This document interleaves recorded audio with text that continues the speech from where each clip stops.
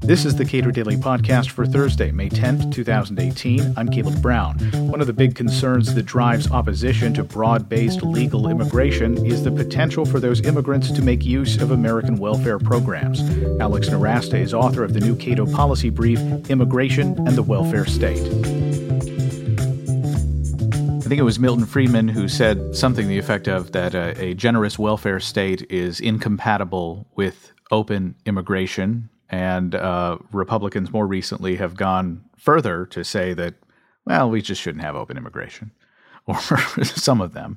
So what do we know about the degree to which people who are first-generation immigrants to the United States collect in some sort of government largesse?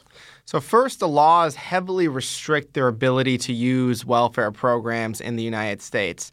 And by welfare programs, I mean the two major variety. Well, first is sort of means-tested welfare programs, which are for the poor, intended for people who are impoverished in the United States and to help them get out of that poverty.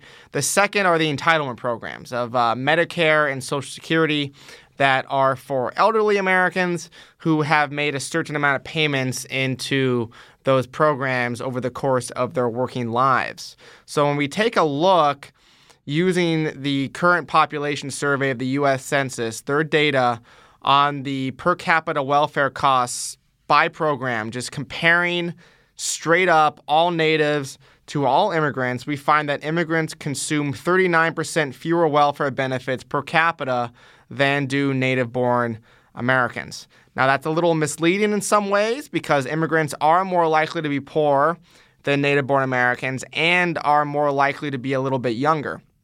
So the second part of our paper that we do is compare sort of poor Americans to poor immigrants and older Americans to older immigrants so that they would both be sort of broadly eligible for these programs under the way in which they're designed. And even by doing that, we find that immigrants consume 27% fewer welfare benefits per capita than do native-born Americans. All right. So you mentioned that immigrants tend to be lower income and tend to be younger. But being younger has to be, in many ways, a benefit if you're to the United States, if you're talking about people who are going to be absorbed into the workforce. Absolutely. Being a younger immigrant, especially above the age of 18, below retirement age, means that you enter the workforce, are more likely to enter the workforce, work for many years. And during that time period is when people do not consume nearly as many welfare benefits. I mean, most of our programs are sort of front-loaded. That is for people who are, younger, who are children and young mothers, and are backloaded. That is for the elderly after the age of 65. So coming in sort of in your 20s, having a very high labor force participation rate, not consuming many benefits, paying taxes for many years, is a positive in terms of funding the welfare programs. One of the things that also makes this more positive for immigrants is that about 30% of them retire outside of the United States, which means that they cannot receive Medicare benefits after retirement. They can consume Social Security if they're eligible, but not Medicare. You and I have talked about this a couple of times, and that is getting at the number, the dollar value of contributions to these various programs, Medicare and Social Security, from immigrants who, by virtue of the fact that they may be using fraudulent documents in order to work, will literally never collect that money. Yes, that's absolutely true. And if you are paying, let's say you're an illegal immigrant right now, you've worked for 10 years, you've paid your taxes using somebody else's Social Security number into the program. Let's say you're amnestied tomorrow and you get a green card and a legitimate Social Security number attached to your name. You have to start from square one. All of those taxes that you've paid produced zero claim for you on the benefits under Social Security that you would otherwise collect. So basically, you have to start at square one. and start paying taxes under your name, and then have to do that for 10 years in order to be eligible for Social Security once you retire, which I think is fine. I think that's the way it should be. I think it should be harder for everybody to get these benefits. But the barriers to receive them, if you're an immigrant or if you're an illegal immigrant, are much higher than for natives, and in many cases, probably insurmountable. Okay, so you look at several different programs, the largest one of which is Social Security, and the second largest is Medicare. Is there a category of what's considered to be welfare assistance where immigrants are more likely than native-borns to collect? So when we take a look at all immigrants who are adults, who are 19 years and older, they are a little bit more likely to collect food stamps than native-born Americans, a little bit more likely to collect Medicaid than native-born Americans.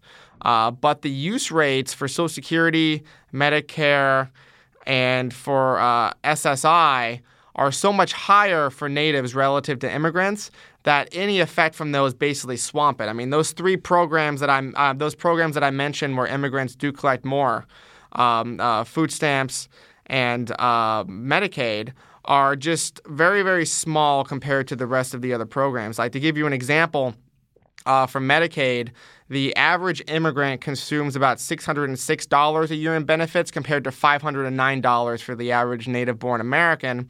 For food stamps, it's $97 compared to $90 for immigrants versus natives. So these are pretty small differences. Meanwhile, for Medicare, just to give you an example, the average native consumes about $1,748 a year compared to $1,138 compared to for immigrants. So the differences in terms of the dollar value are just vastly different for these programs. And Medicare and Social Security makeup just absolutely swamp all the other smaller programs. That's right. In 2016, about 2/3 of all welfare state spending in the United States, 2/3 of all outlays were for Medicare and Social Security. And for the individuals who receive Medicare and Social Security benefits, those are just far and away larger than the benefit levels for any other program. For instance, Social Security benefit levels for natives are about 7 times larger on average than they are for Medicaid. So it's just a much larger program, the retirement benefits are, than the means-tested welfare programs. Working people in the United States, it's weird to look at a snapshot of what they're doing and compare that snapshot with a different snapshot years later, because we're talking about different groups of people in large part. What do we know about the trend of immigrants with respect to working with collecting benefits over time, like within a cohort? Yeah, so what we know based on sort of these different CPS data snapshots over the years is that the labor force participation rate of immigrants has stayed about steady, pretty high, higher than that of native-born Americans. But welfare use rates have gone up a bit, especially for Medicaid. And the reason why that is basically due to the Medicaid CHIP Act in 2009 and to Obamacare. Both of those expanded the scope and scale of Medicaid, allowed states more leeway in offering Medicaid to some legal immigrants in their state who previously were not eligible for these programs. So as a result, you have seen Medicaid use rates go up for immigrants more than they've gone up for natives during the same time period.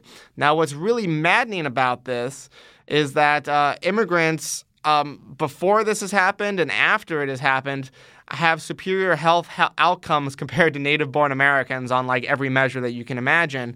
Medicaid, when they didn't have Medicaid access, we saw better outcomes for them. Now that they have Medicaid access, they still have better outcomes than native-born Americans, and that gap hasn't really widened at all either.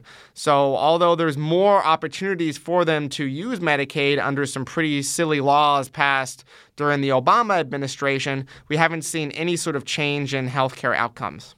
Okay, so is part of the difference in healthcare outcomes between native-borns and immigrants the fact that immigrants tend to be younger?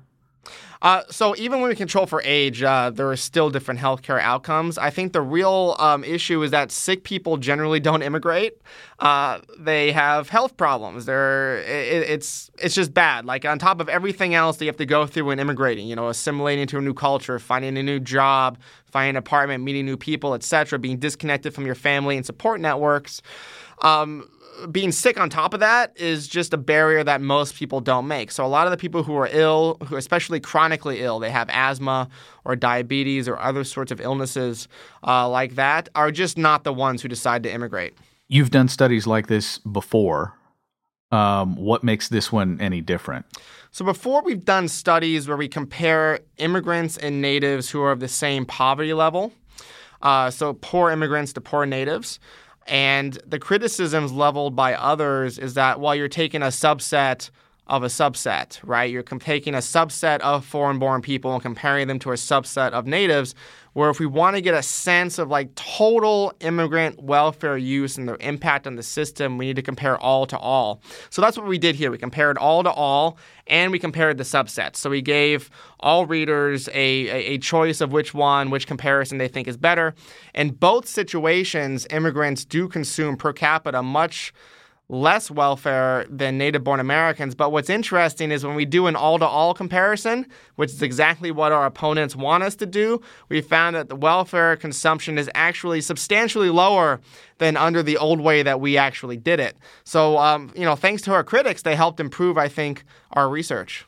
Problem with welfare in the United States is primarily a native-born one and one determined and set by Congress. It's not a problem that's imported. It's not a problem that's driven by immigrants, but it is a problem that is driven by politics in this country as well as by native-born consumption. Alex Nowrasta's new Cato policy brief is entitled Immigration and the Welfare State, available now at cato.org.